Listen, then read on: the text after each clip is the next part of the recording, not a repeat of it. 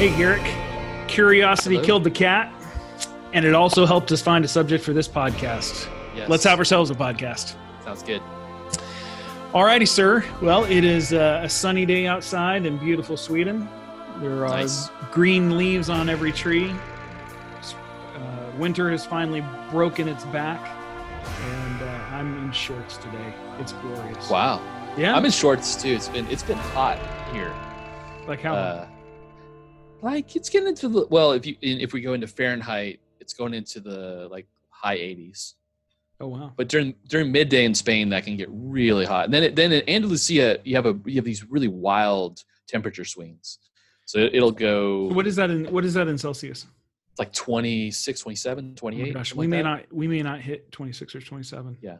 this But summer. at night, it'll drop down to 15, 12, 13. Wow. Something like that. So Nice. So big, nights and evenings and mornings are beautiful, really nice. Might even need a little jacket, but the midday can be just grueling. So is that technically why the siesta was developed?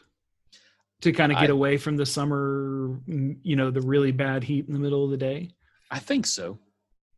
Yeah. I think, but you've never read anything official on that? I've heard different theories, but I have a feeling that has something to do with it. It does this. It gets the heat in the mid-afternoon, particularly Madrid and south in June, July, and August can be really, really hot.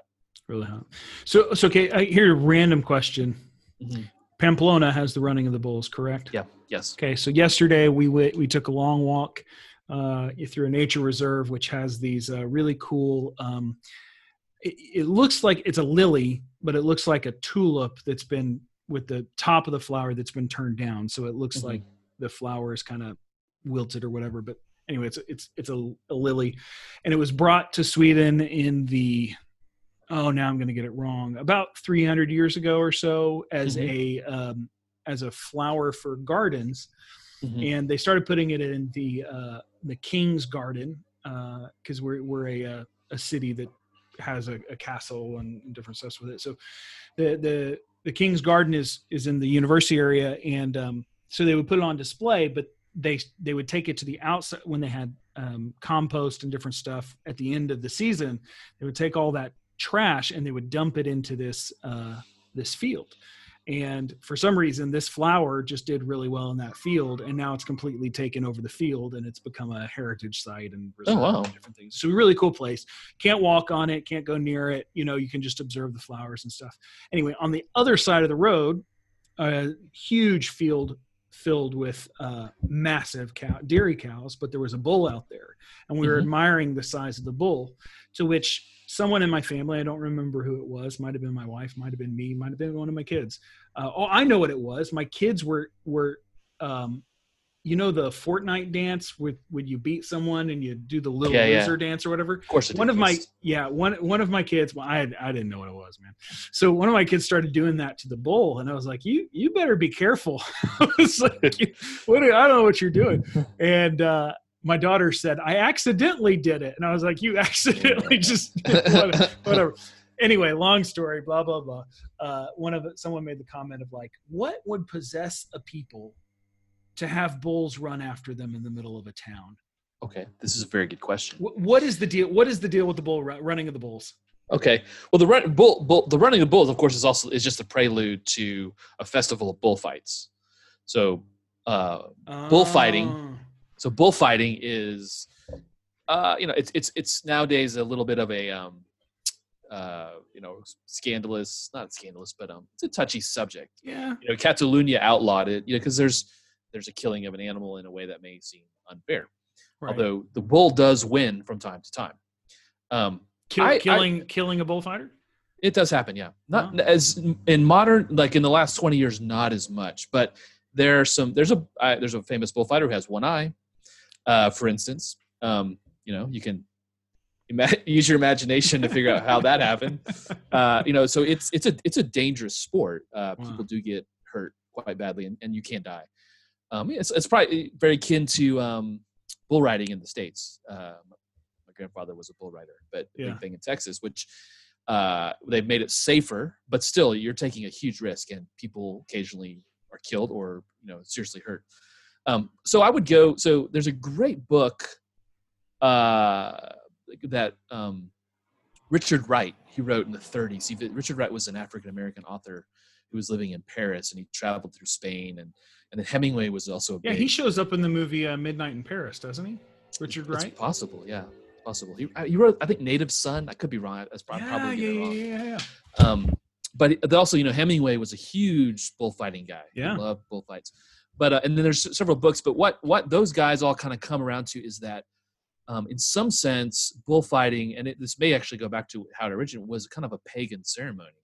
It was the ability to look death in the face and master it, because that's essentially what bullfighters are doing. There's a whole tradition. There's an art. I mean, the Spaniards would say it's an art, not a sport. But there's almost a liturgy to it, how things are done and how everything that's done around it. And of course, I don't think people think that way. But what you do see, what is quite amazing when you do see it, is it's the ability for someone to stand in front of a bull that can kill them, right, and control it and master it.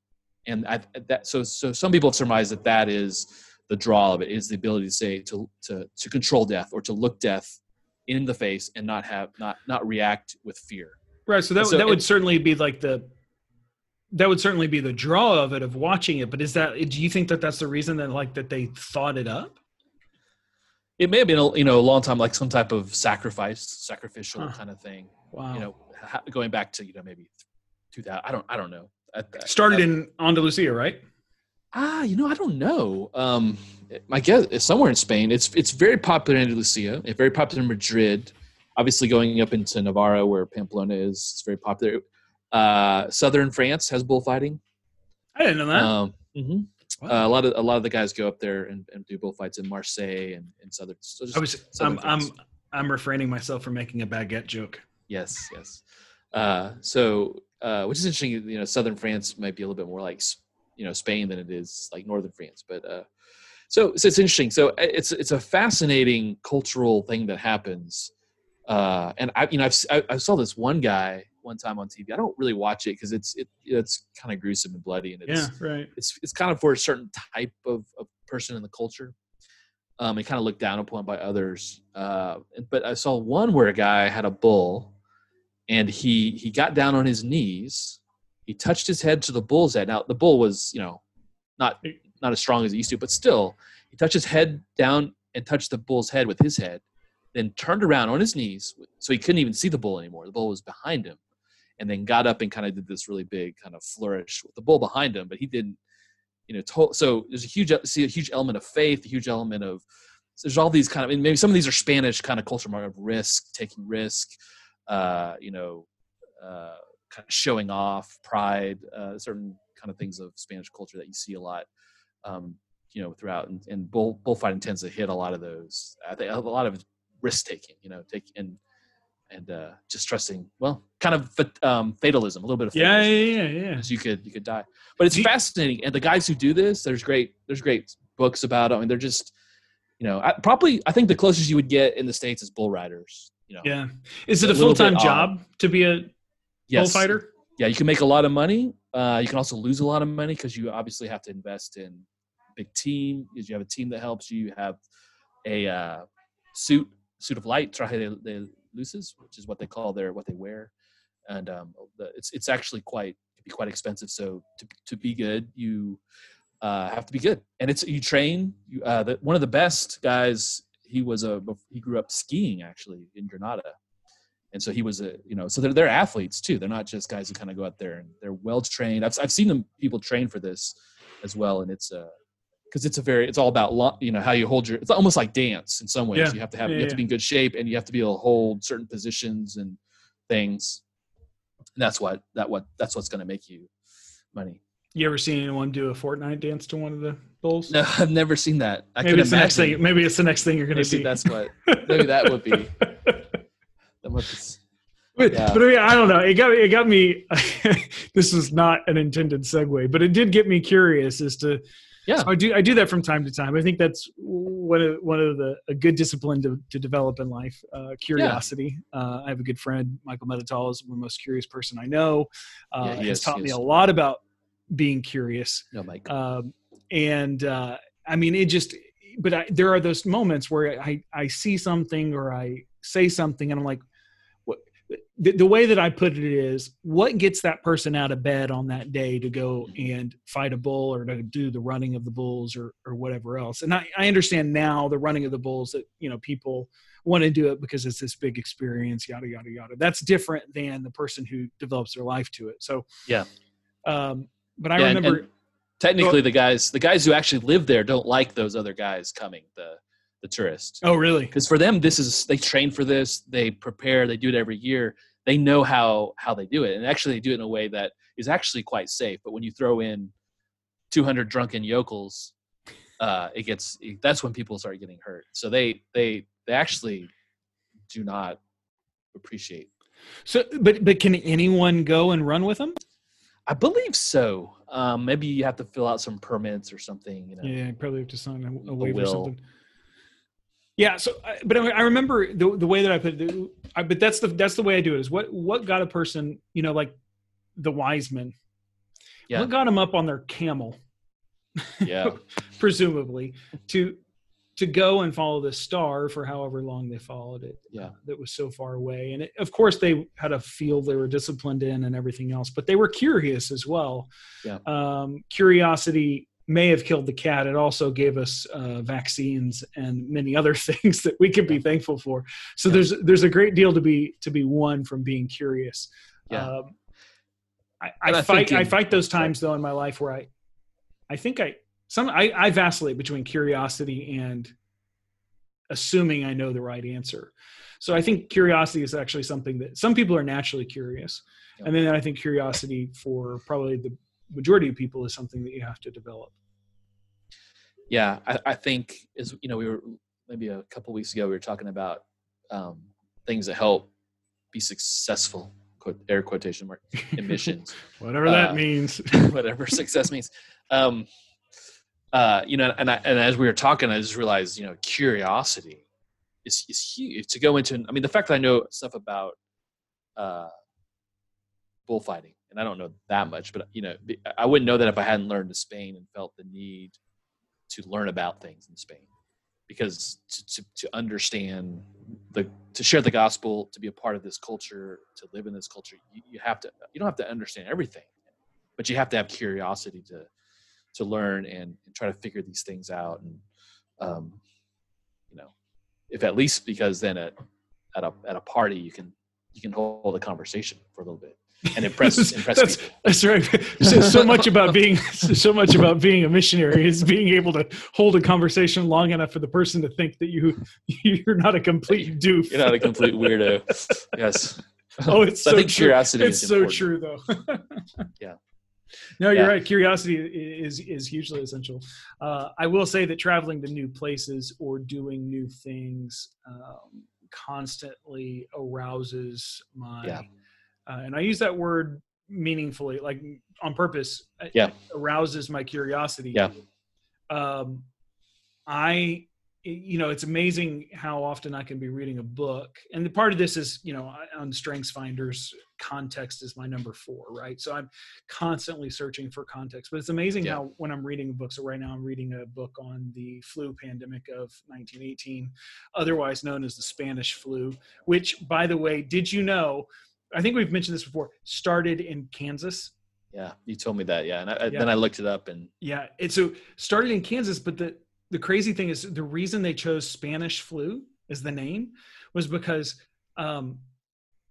so basically what it was World War I was going on, and censorship of newspapers was so high that in all of the places the flu was occurring, newspapers wouldn't write about it because they were told, don't write anything that will keep the spirits down of people. We need them aroused that everything's good and okay. And so newspapers were being edited to take out all the bad stuff. But Spain being neutral, the newspapers were writing about it openly about what's going on. And so everyone say, oh, it must have started in Spain. But the reality is it started in Kansas. Anyway, sorry, I digress. No, that's very interesting. The curious nature of myself comes in is that when I was when I'm reading this, I have to stop all the time because Yeah. I'll be reading something like, wait a second, something will be referenced like, wait a second, I didn't know that. I gotta look that up. And so I'll spend the next 30, 40 minutes, reading a Wikipedia article, which of course is the world's most foremost authority on everything, about whatever given subject, or even just looking up a picture of a well-known person that I'm like, what did that person look like, or whatever else.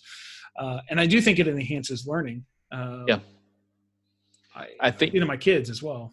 Yeah. Well, that's the fascinating thing about, is that we live in a time when before you'd have to I got to go to the library, got to get, drive down to the library or walk down to the library, check a book out.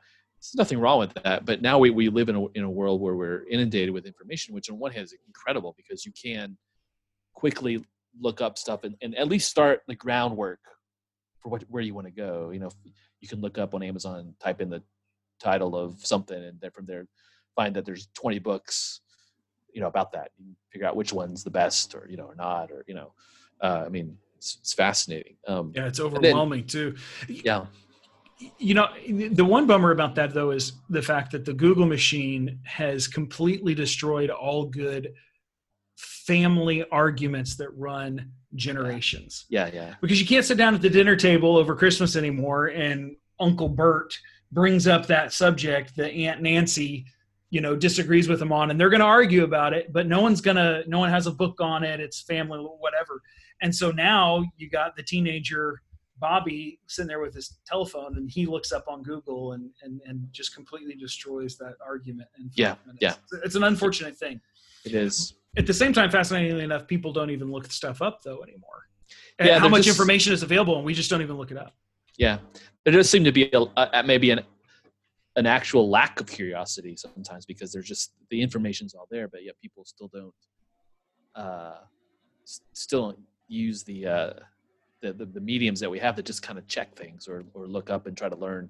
So I'll go down a rabbit trail real quick here on curiosity. So Bob Dylan, he turned 79, I believe, yesterday. So this will be a little bit after the fact when this comes out, but 79, and this guy quite possibly one of the greatest, most influential artists of the 20th century, easily. I mean, so much of what he did shaped American and European pop culture. But anyway, so to say that, so I read an interview about guys who had recorded with him, and some of them saying it's great to record with him, we love recording. Others like it's really difficult. And what they all came down to was like he doesn't want to ever play the same song twice the same way. So he'll play one song, he'll play like a Rolling Stone, but he doesn't want to play it the same way. He'll change the key or change this or whatever. And so someone was asking, they said, and so it's a curiosity. I think that shows an amazing curiosity, right? A curiosity to say, where can I take this work of art, these lyrics, this song, where can I take it? Can I, and not to leave it stuck. And so someone asked him, was like, well, isn't that hard? Like, don't you want to recreate that brilliant moment that you had? And he said, well, recording is just a recording of that moment of that day. He goes, no one wants to live the same day over and over again. And so obviously creating art requires curiosity, all this stuff. Right. Living life, I think, takes curiosity, but it's a discipline too. It probably takes some time to do that, because you see a lot of people who maybe aren't doing that. I'm always amazed in crew. We have a lot of curious people. We're always we really do. Reading and always looking for something new and always trying. And I love that about it, because it sharpens me, because I'm always like, whoa, that guy read that book. Maybe I should read that book. Yeah. And people are very open to hearing. So I think it's one of maybe the undertone kind of. It's part of the ethos of the organization. In general, I would say that it's an unstated value to be curious. I would say, especially among those who are overseas. Yeah. I have not done a ton of ministry inside the U.S. campus ministry, so I should not speak of that which I do not know.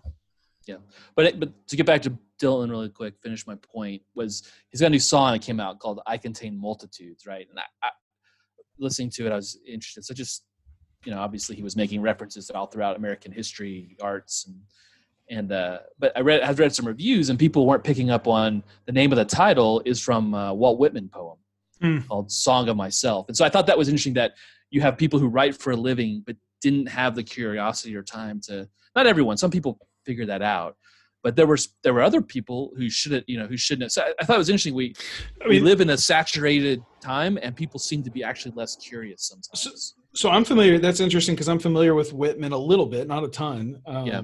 I don't read a ton of poetry, but when you make that comment, I contain multitudes, I knew right off the bat that was a Whitman reference. Yeah. It's kind of like basically saying if I were to say I can't get no satisfaction, that someone would not know, and of course right now I can't think. The Rolling Stones. I was going to try to make a joke and say some other I was going to make a joke too, and then all of a sudden I panicked because I was like, wait a second.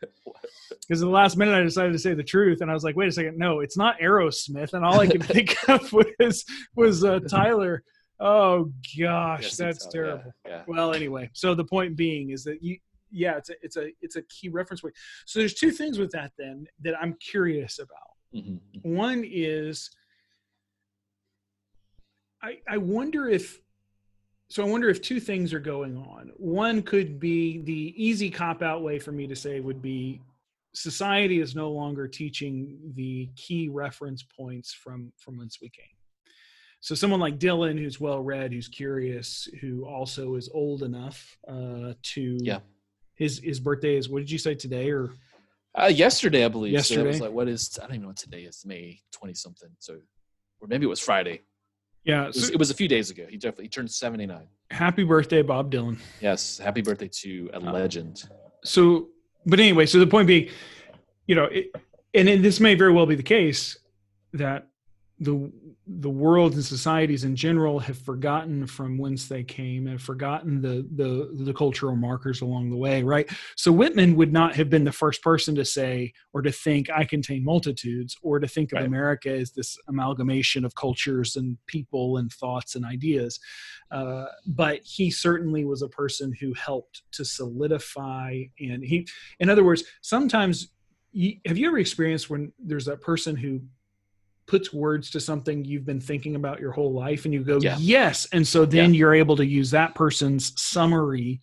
That person wasn't the first person to think of it. They're just the person who's really summed it up well. In some sense, that's Whitman or any other cultural marker or political marker that we have in the marks of our lives. So like Marx and those guys, Engels, they weren't the first to think of those things, but yet they put it in such a way that it was something that people could hang their hat on.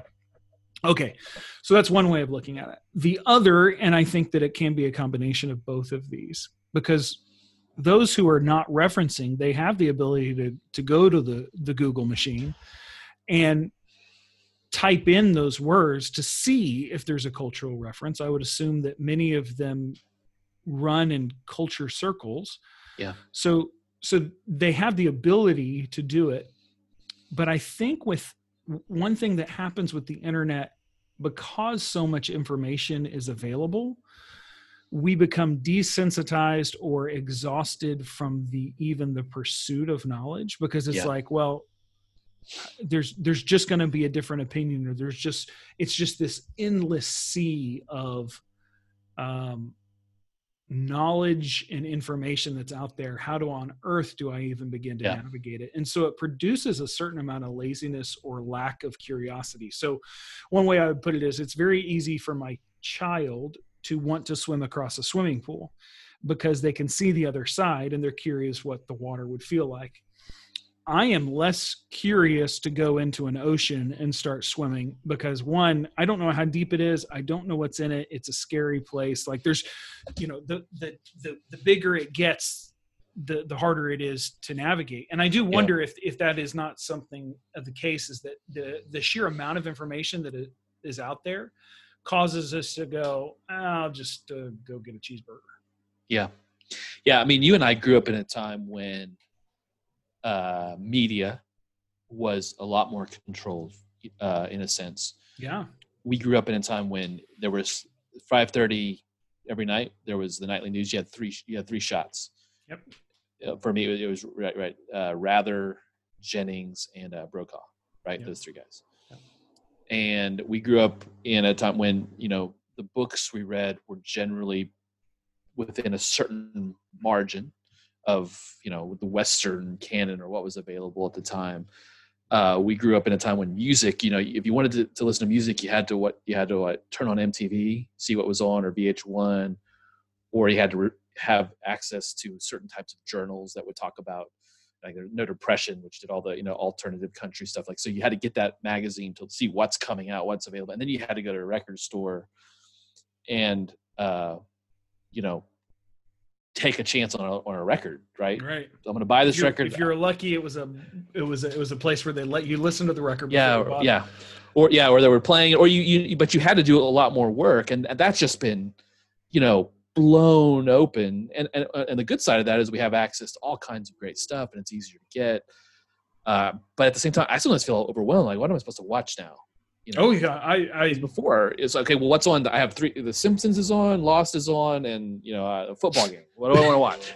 That was like I can watch. That's the holy trinity right there: Simpsons, football, and what was the other one? Lost. For instance, and so I think you're right. We have this kind of. I mean, we were talking about it. Everyone. There was a time a while ago, Game of Thrones, right? I didn't watch it, but it's what everyone talked about. Yeah. Everyone talked about in Spain, and actually there were twice in Spain. They put the final episode on of this season before it went on anywhere else in the world on accident. Really? They did. Yeah. People. So it was always an accident, right? That's so. Awesome. But it happened twice. But that was a huge kind of cultural marker. And when you look at like how many people actually watched it in the U.S., it was like 10, 15 million people. Then you go back to like 80s, and the final episode of MASH that was watched by over 100 million people. Was it really? Yeah, I mean, it was a defining, cultural marker. Obviously, not everyone, but you knew that was the final episode of MASH, and it was watched by the entire country. And now, if you can get something that's got 20, 30, 40 million people watching it, that's incredible. So in some ways we're overwhelmed, but we're also much more fractured. So I think you're right. You go back to that. It's hard to be curious when there's just so much different perspectives and different ideas coming at you.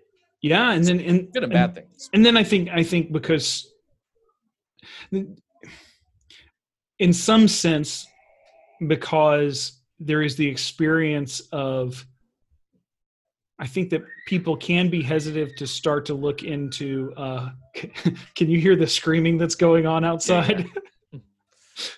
No people, no children were hurt in the filming in the recording of this podcast. I'm just recording from my balcony, people. I've totally lost my train of thought. Okay, so there is the reality that I think sometimes people are also afraid to start investigating things because they don't know how they can decipher what to believe. Yeah. So it's like, okay, well, if I watch a video from Ravi Zacharias and one from Dawkins, they both make competing truth claims. Uh-huh. How can I really know? I'll never be an expert in that, so I'm just going to give up, or I'll go with what I think. Mm-hmm. In some sense, people get so overwhelmed they just give up. Yeah. So we did a video.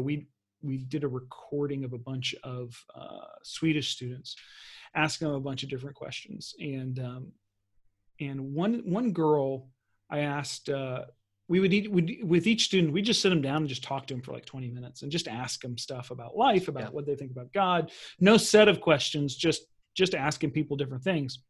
And then we put a video together of what students thought and stuff. We got their permission. This was before GDPR rules, but we did get their permission. And anyway, so long story short, this one girl said, when I asked her, what do you think happens when you die? She goes, oh, I don't want to think about it. Yeah. Well, why? Well, I just can't. I just can't think about it. Now, that's not a new response on the world scene, right? There's been plenty of people who have thought that in the course of their lives. I get so scared by it, I don't want to think about it. But in some sense, I think that there is this so overwhelming amount of information, so big and overwhelming amount of information that's out there. And I think with truth claims, especially, people just kind of go, it's easier to watch, old episodes of Friends or Netflix, or be overwhelmed by that than it is to actually really do a disciplined search. But I will tell you, curiosity for those that I have seen who remain curious and who follow it, there is such pleasure in discovering something. That coming to it and not just saying, hey, what's the answer, but rather continue to say, yeah, but I just got a little bit more. That when you kind of, it's almost like there was this guy when I was in Central Asia, and to my knowledge, he's never become a believer. But for 3 years, we would go on 3-hour walks once a week, and we would just talk about the Bible and the Quran and different stuff. And at the end of 3 years, I asked him, Kareem, what is keeping you from believing in Jesus? And he said, Barrett, he said, the implications of this are so big. If I believed in Jesus, I would have to become the Paul to my people. So he in some sense was being discipled before he ever believed. Yeah. And I think the curiosity that he had was leading him, but he was discovering through that curiosity a deep truth that, to my knowledge, he never made a decision to follow, but I think reveals, that curiosity that leads us. And so it's part of the missionary endeavor, but it's also part of the human endeavor to remain curious. So there's if we transition here to missions, there's kind of two big issues here.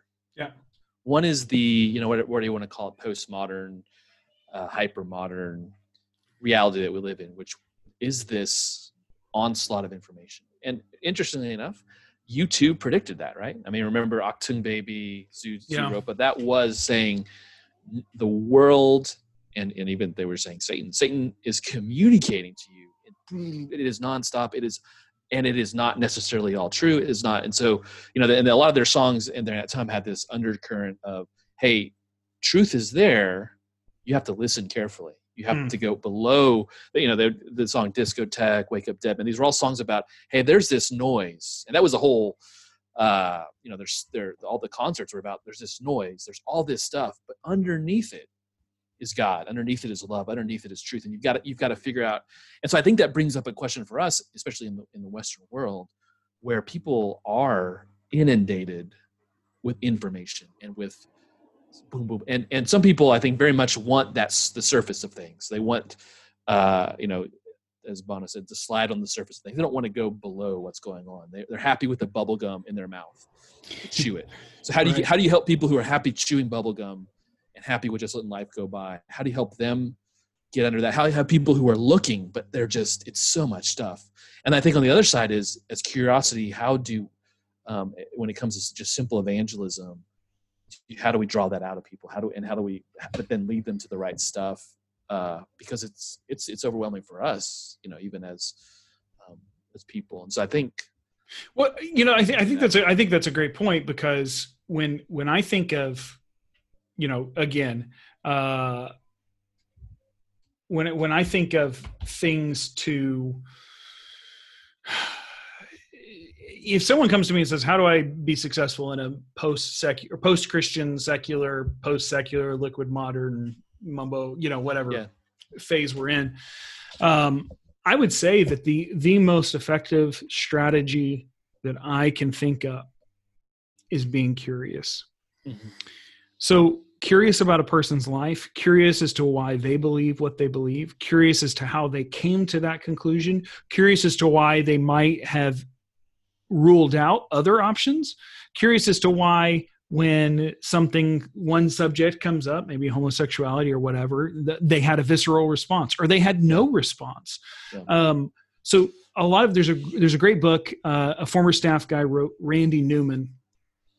He wrote a book called Questioning Evangelism. Now, he wasn't saying we should question evangelism. He was saying using questions in evangelism. And Randy comes from he is Jewish. And he makes the point early on in the book. He says, maybe it's just because I'm Jewish that questions seem so natural. Like, Uncle Harry, how are you? I'm 84 years old. How else would I be doing? Or, how's the weather in Florida today? How else would the weather in Florida be?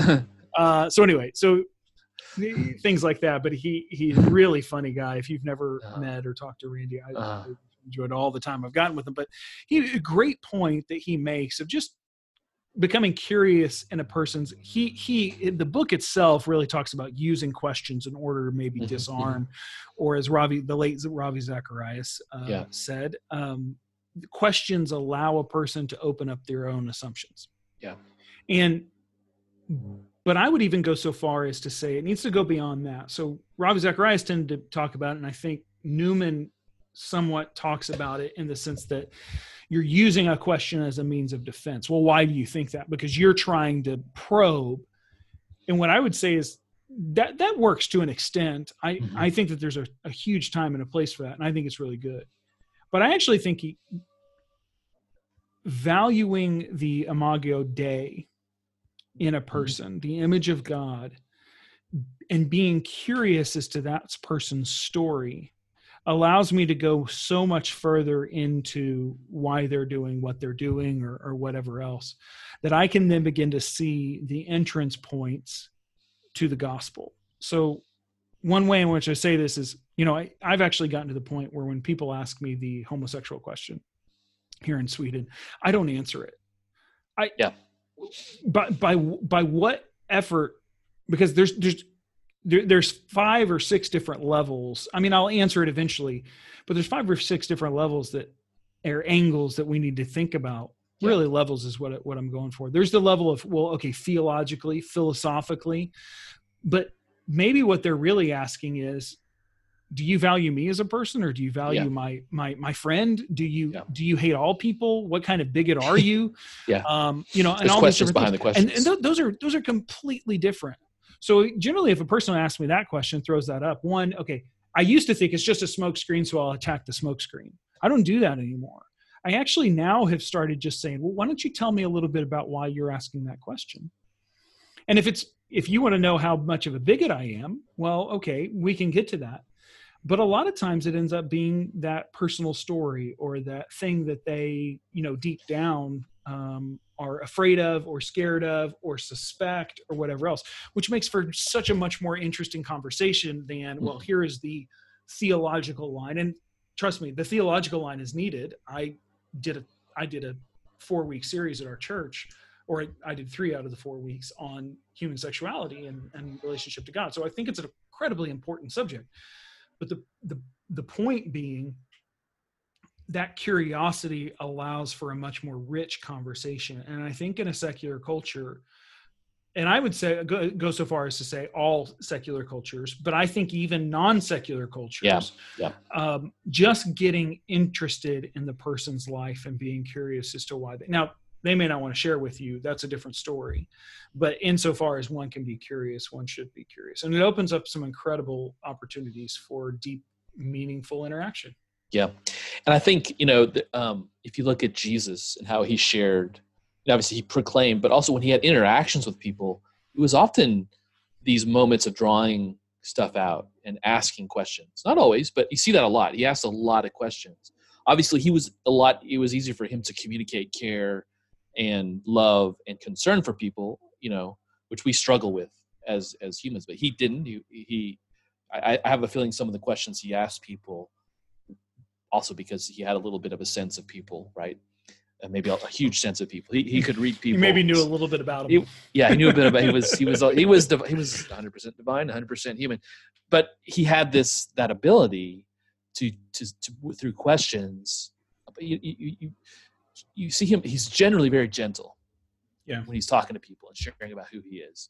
Occasionally not, but he knew when to say something that was a bit more to push the, but he does a lot of questions. There's a great book, which I can't remember the name, but it's and I can't remember the author, but maybe we'll talk about it some other day.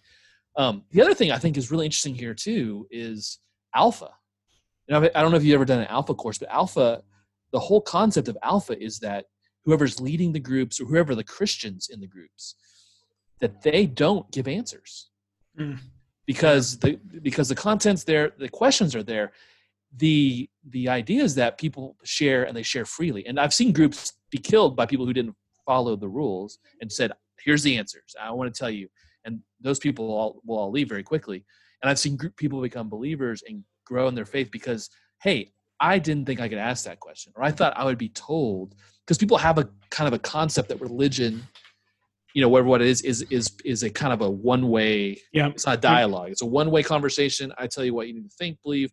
There's no questioning it. And what Alpha figured out was, like, which is what Jesus was doing, was you ask people and you let them talk and you let them work through things, and you don't judge them on their answers. And they feel that, hey, it breaks down barriers, and it allows people to earn trust, which is something that's hugely needed. And it allows people then to listen and hear other stuff and see. I think also, obviously, people's own curiosity communicates love. It communicates an openness. Well, it's interesting because in this, and talk about curiosity, my curiosity is piqued again here, because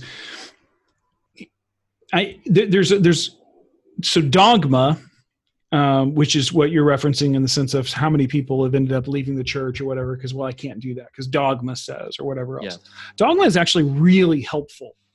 Yeah. Because it's developed to help as a guiding light or a template or whatever else. But dogma, when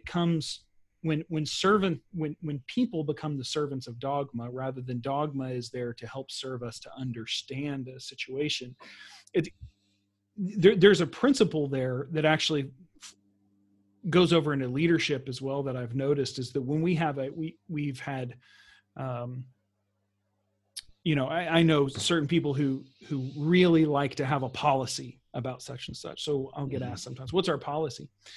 And the reality is that I really dislike that question, because if you're looking for policy, you're looking for the dogma, and you want something to help you to escape so that you can hover that little rule over anything, but you're not understanding the principle of a matter. And in some sense, that's what the curiosity is there for. And those people, they're trying to understand the what's behind a matter rather than what is the right answer, so to speak. But I think the questioning of the principle or trying to understand the principle actually unnerves a lot of people. Curiosity can actually be really unnerving. Yeah. It's because there's something in us that wants to have the right answer or whatever else. I mean, there's times where my wife will ask me a question because she's curious, and I have this false narrative that I tell myself. This is one of my sin natures, that I always have to have the right answer. Yeah.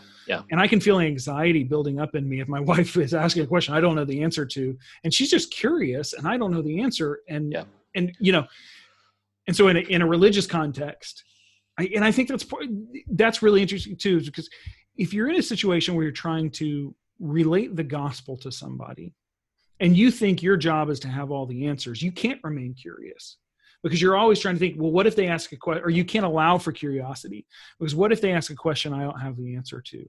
Yeah. But what if they do ask a question I don't have the answer to? That's actually a good thing. Can be a learning experience for both of us, right? Yeah. And we have all the answers. Yeah.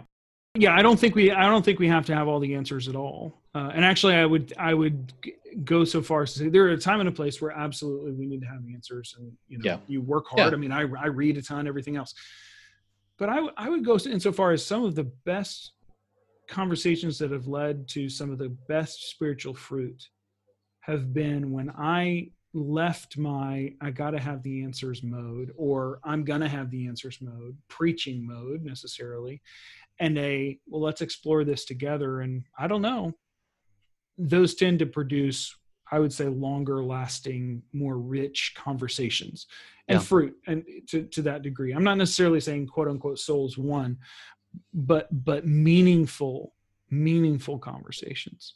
Yeah. And so 2 points here. I'd say one is a lot of Western evangelicals tools for evangelism are fairly one way. Yep. It's key. So now that's changing. You're starting to see a lot more tools that are trying to create. But I would also say within that curiosity as in a ministry thing, it communicates and it forces us to be humble.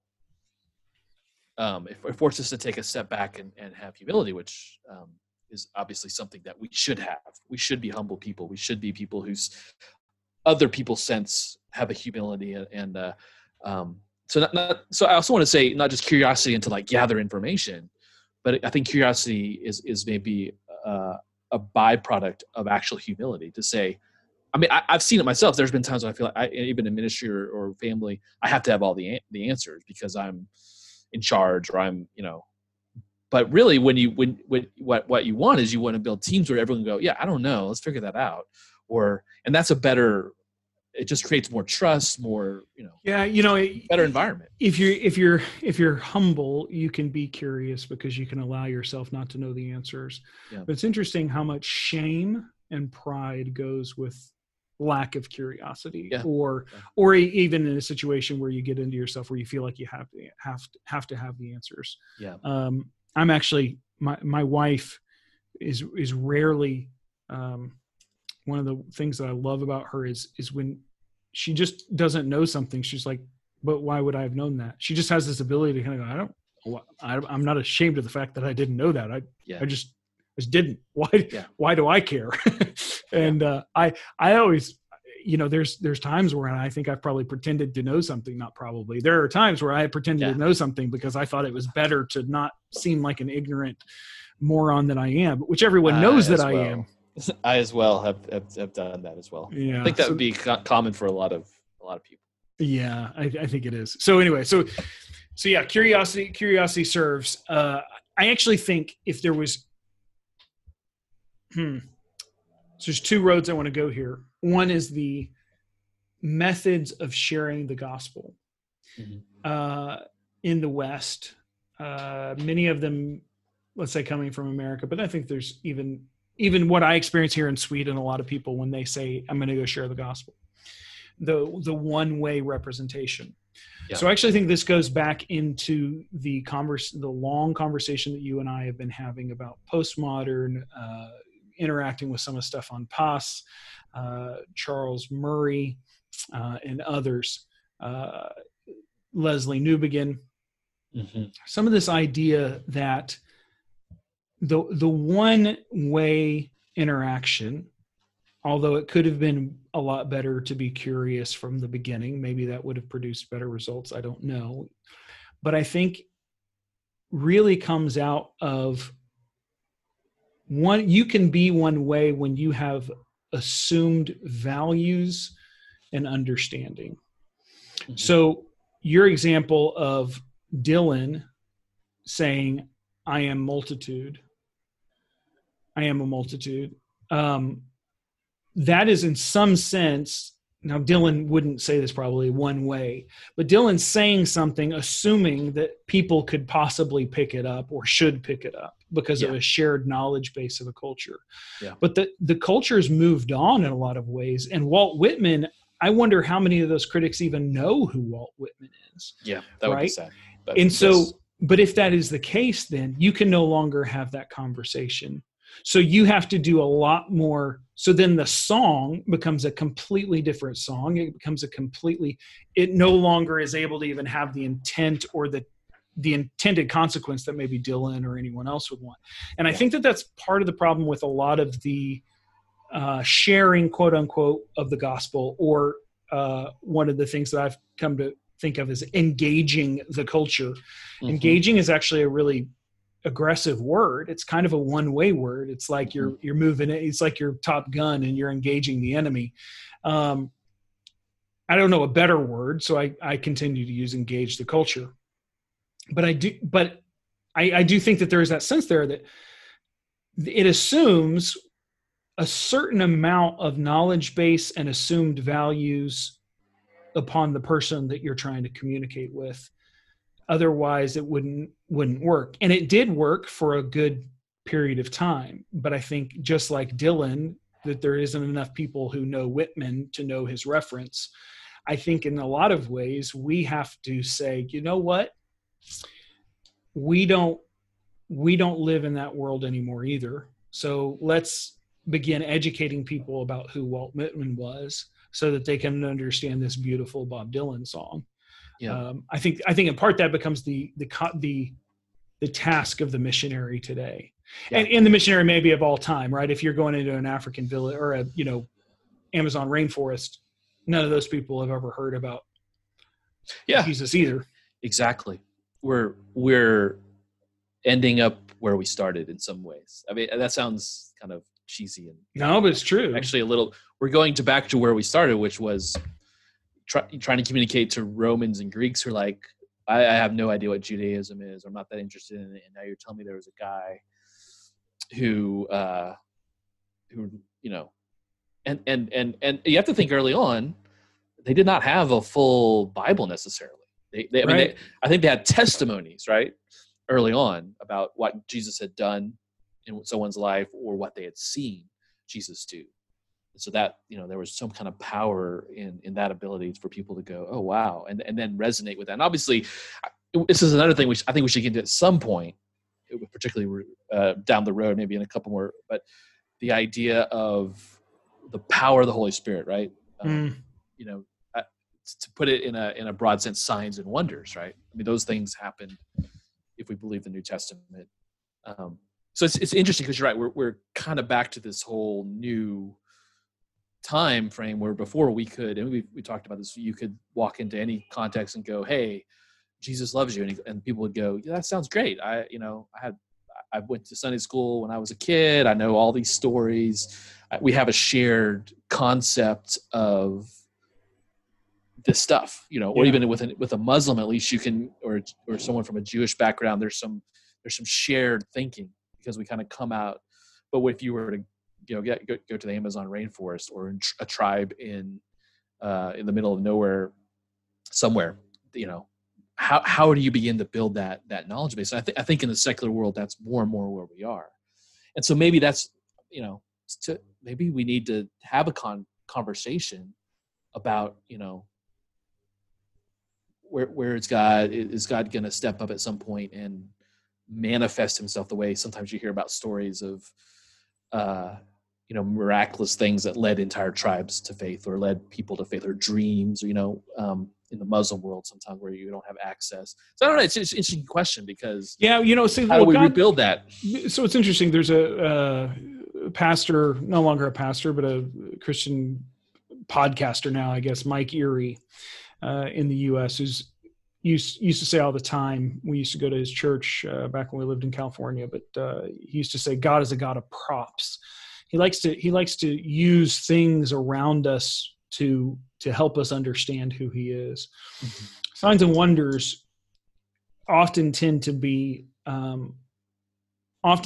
there because it is what they're signs of power that the people would believe, right? So dreams and visions show up in the Muslim world all the time, in large measure because they actually write books on helping them interpret dreams and visions, because it's something that like the people, so the fact that Jesus shows up in dreams and visions, for the secular West that doesn't really believe in anything but science, maybe Jesus shows up in a test tube. I don't know, that's where I'm like, where do those things show up? I wonder. I'm curious to know. I don't. That is a completely half-baked thought, but it's something that I've thought about. But I do think that that's where signs and wonders show up. But I do think that we need to be prepared to admit that the culture has moved on, and even Tim Keller would say. I was listening to a great interview that he had with Carrie Nieuwhof. And Keller would say that, hey, look, even New York has moved on from where I was when I came here 30 years ago. He said, when I came here, it was all about finding yourself, being released from the old way of doing things, not feeling guilty. And now it's all about social justice. And he says that, so their presentation of the gospel and how you the gospel enters into people's lives is completely different. And he said, to be honest, it's passing me up a little bit. And of course, he stepped down as the pastor of Redeemer. And he said, it's time for a new generation to understand these things. I think there's a pitfall for any Christian church organization who thinks it worked this way and it works this way in spot X. It will always work here. So Berea and Athens are relatively close, but the people's approach to Paul's message was completely different. And so context and curiosity, I often think Paul was probably a very curious person, because it says before he went up on Mars Hill, he walked among the gods right? And so he looked and he observed. He became curious. Well, who is this unknown God? He wasn't just looking for a means of getting the gospel in. He wasn't wedging it in. He was curious as to a worldview. Now, granted, he knew a lot about that worldview, but the point being, I think we forget even how diverse the ancient world was. We tend to go, oh, the ancient world. And it's kind of like whenever we go, I love it when I'm at a conference or I hear a talk and people are like, well, in Europe, I'm like, ask a Spaniard what the difference between a Basque and a Catalan is, right? A Catalonian. Like there's huge differences in cultures and attitudes and different things. So I think even in Europe, we have great gradation and multitudes. Yeah, we contain multitudes. We really have come full circle now. Anyway, I do think that's a thing that we have to consider is how are we entering into the context that we are, and that's where being curious comes in, right? Yeah. If you're talking to a German shortly after the fall of the Berlin Wall, you might need to be curious to know, was that person East or West German? Because that's going to change the way that you even approach that person. Yeah. I think, I think there's certain things that are fairly, transversal. Is that a word in English? I know in Spanish, but that cover, for instance, I think at the very end of the day, when you get down to it, if you do ministry where you genuinely love others, where you genuinely communicate the gospel out of a concern for others, when you build communities that do those things, you're going to be all right. You're going to build and grow, maybe, and you have a passion for others. But obviously, I think what your point is very important but those are deep biblical, things, aspects, qualities of a church or of a Christian group.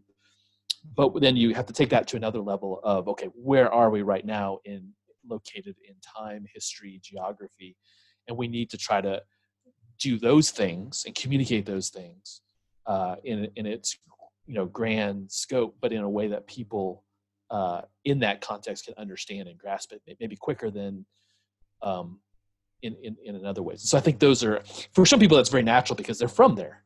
What I've noticed in Spain, when we see people become Christians in Spain here, and then they come on staff, they're our best evangelists because they went through that process. Right.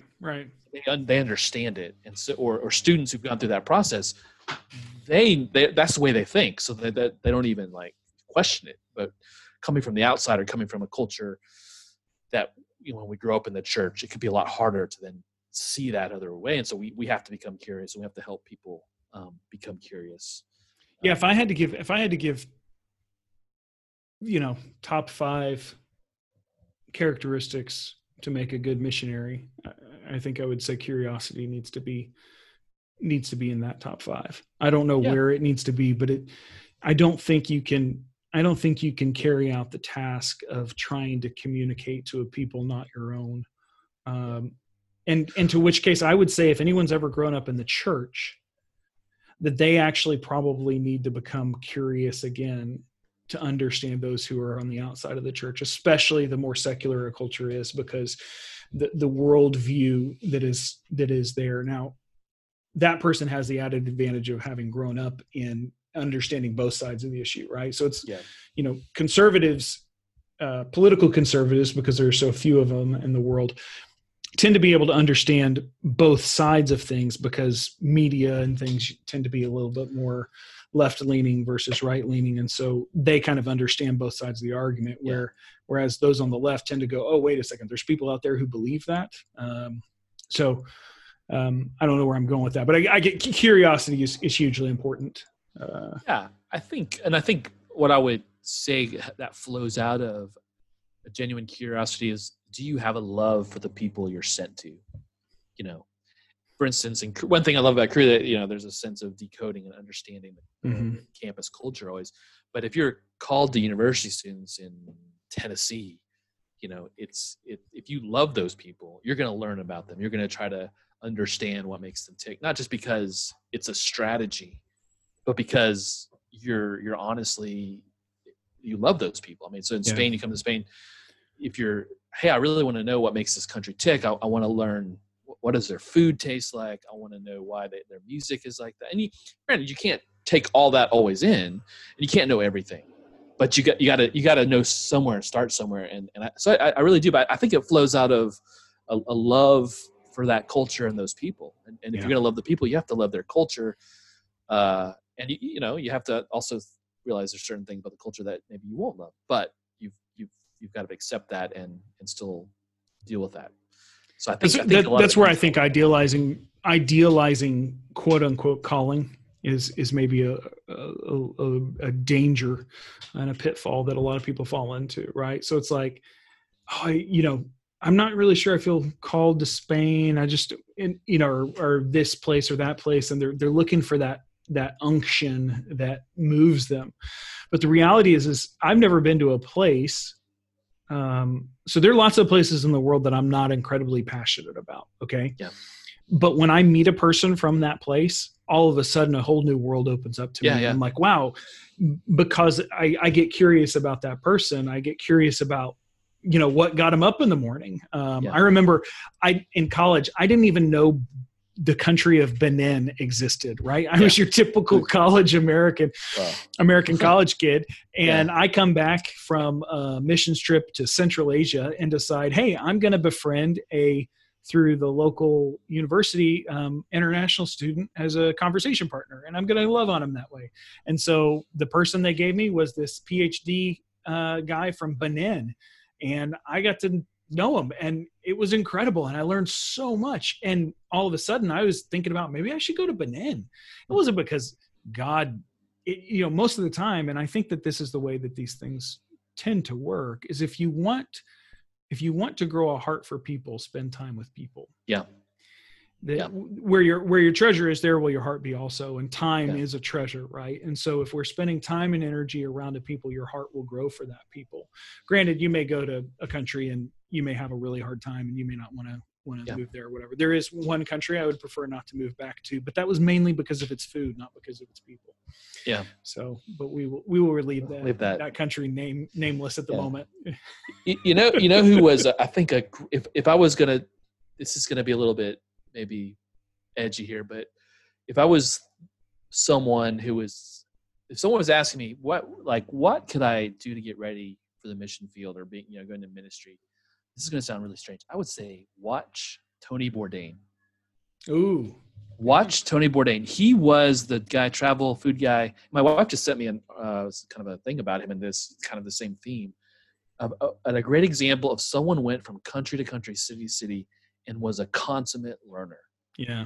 Wherever he went, he did not judge people. He did not, but he went in. I mean, occasionally he would make some, there was something really bad going on, but he would listen to whoever and listen to their story. Christians, even he had a lot of times he had believers on and asked them, and but he always treated everyone as he was learning from them and learning what was their life like, what was their culture like, what was their food like, what were the things they're dealing with, and treat them as humans. And with dignity and compassion. And so I think that if you can kind of get his attitude right, it's a huge, that's what the world's looking for, I think, in a lot of ways. It's someone who does that. It's someone who shows that care, and even for a guy who was clearly not a believer, who had a lot of issues in his life, and a lot of unhealthy issues. He was a guy who at least on camera, that was the ethos he made sure people got. And I think changed a lot of people's perceptions of things. And and people loved his show because, or maybe some people didn't like his show because of that, but many people loved the show because he was a learner. He was not one of those people who visited, country bumpkins and you watched it because you wanted to see the country bumpkins made fun of. Yeah. Like he never made fun of a person for just being the person that they were. He did a really good job of that. That's a really good suggestion. Filter out all of the cursing and the drinking. Yeah. And some of the other stuff. But I think a fascinating example of that curiosity that communicates humility.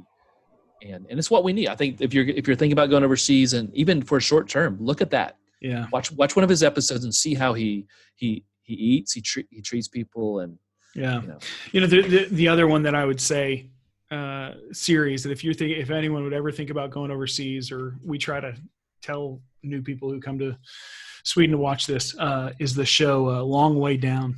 Oh, yeah, Ewan McGregor. Yeah. Or Long Way Round. Long Way Round is better. Yeah, but Long Way Round is better because so one of the interesting things that I think made Long Way Round better was because they were green and they were experiencing so much trials and tribulations. It was a tougher, Long Way Down had difficulties, but because they had developed so much character, it didn't make for as compelling television. They knew how to handle difficulty, and so there just wasn't freaking out like there was on the first one. But the first one's where they learned that. So if you want to see the difference that character makes, this is a good reminder for me in my own life when I don't want to develop character, because character only comes through difficulties, and refining and pruning and everything else that's hard. But I really think that series is just fantastic. Oh, it's fantastic. There's the best. Go ahead. Sorry. No. I was going to say the part where the guy helps him. The kid had to be a missionary. He helps them in the Mongolia to get their motorcycle fixed. Yeah. It's like, what can we do for you? It's like, hey, he had something for his sister in like Iowa. He said, well, are you going through Iowa? He's like, yeah, we can go through Iowa. He goes, can you give this to my sister? Yeah. And so they drive all the way to Iowa from Mongolia and then call up the sister. I thought it was just fantastic, Oh man, I think that there's Mongolia is because of course where it gets really hard, right? So through Kazakhstan and all these other places, they're eating sheep's eyeballs, and it's interesting, but it's not compelling yet. And then in Mongolia, the truck flips, they break down, they don't know how to fix their bike, and some sheep herder from the Mongolian steppe comes and fixes their bike. The guy lives through the truck turning over, but as they're about to quit, right, they're thinking, well, let's go ahead and we'll go up north into Russia. The Road of Bones. And we'll skip all the hard stuff, but at least we'll be on schedule. And the producer says, look, we knew this was going to be hard. Let's go ahead and skip with it. It would be a shame to miss all of this cool stuff in Mongolia that we know we're going to see. Let's just be late and we'll get through it. And so they get through Mongolia, and then they come to the Road of Bones, which is the famous road that Stalin had built with slave labor from the gulags. And then, when someone would die, they would just fall down and they would bury them literally into the road. That's where it gets its name. Stalin's a great guy. At that point, Stalin's words never, ever. Have you, total sidetrack here. Have you seen the show? There's a movie. Is it Stalin is Dead? The Death of Stalin, yes. Have you seen that? Yeah, it's hilarious. Oh my gosh, it's a fantastic movie. Fantastic movie. Probably also shouldn't recommend that. I'm sure there's language in that, some other things, but it was fascinating movie. Yeah. Anyway, so blah, blah, blah. So they get to the Road of Bones. And of course, at that point, it got so hard, they couldn't get on their bikes anymore. They had to put them on trucks. And it was slow going, and they're laughing, and they're having a good time, right? So it went from the end of the world has happened, we can't make it through Mongolia, to I'm laughing on the Road of Bones. Then they get to the end of Russia and they fly over to Alaska, and they're on, beautifully paved roads. They eat this massive American breakfast, Yeah. And they show this one point where they stop for gas at a gas station in Alaska. And Ewan McGregor looks at Charlie Borman and goes, this is boring. Yeah. I want to go back on the Road of Bones. Yeah. And my wife turned to me at that moment and she said, this is the perfect example of what it means to be a missionary. Yeah. You go through all this stuff and you think every time you think it's the end of the world, but then you try to go back to something quote unquote normal and you go, this is boring. Yeah. and you, once you develop character, kind of these normal things just seem and I do think that that's a great analogy for the spiritual life. I think it's a great analogy for being a missionary. Yeah, great show. I might have to go and watch that. Yeah, I heard they were thinking about doing another. I can't remember what it was going to be. Maybe it was like North America, South America. Yeah, they were. I think they did it. Yeah, maybe it might exist. Once again, so much content, you miss the stuff you really. Yeah, want to see. I'm just overwhelmed. Oh goodness. Here, in honor of Bob Dylan, should I read a little of this newest song he put out? Just a little bit. Let's close with that then. Okay, so this is from I Contain Multitudes. I'd recommend. It's a good song if you like Bob Dylan. But he says, I'm just like Anne Frank, like Indiana Jones, and them British bad boys, the Rolling Stones. I go right to the edge. I go right to the end. I go right where all things lost are made good again. I sing the songs of experience like William Blake. I have no apologies to make. Everything's flowing all at the same time. I live on the boulevard of crime. I drive fast cars. I eat fast foods. I contain multitudes. That's just one stanza there. That is America, isn't it? Yeah, it is America. Yeah, I think that's what I think this is a song about America. Because it's referencing just all this stuff and culture and things that we are. And I think maybe it's a bit of a love song to our crazy country. And it is that, man. It is that. It's a wonderful, crazy smorgasbord of delight. Yeah. Well, Garrick, this has been fun. Stay curious, my friend. Yeah. And stay curious. That's a good one. Contrary to what is it? Someone who said, I was listening to a political podcast the other day. Someone said, so are you a Trump supporter? And the guy was like, I'm Trump curious. I was like, oh, that's kind of a good one. Anyway, all right, buddy. It's been great talking with you. All right. Until we do it again, may you eat all the jamon that you want. Yep. Talk to you later, buddy.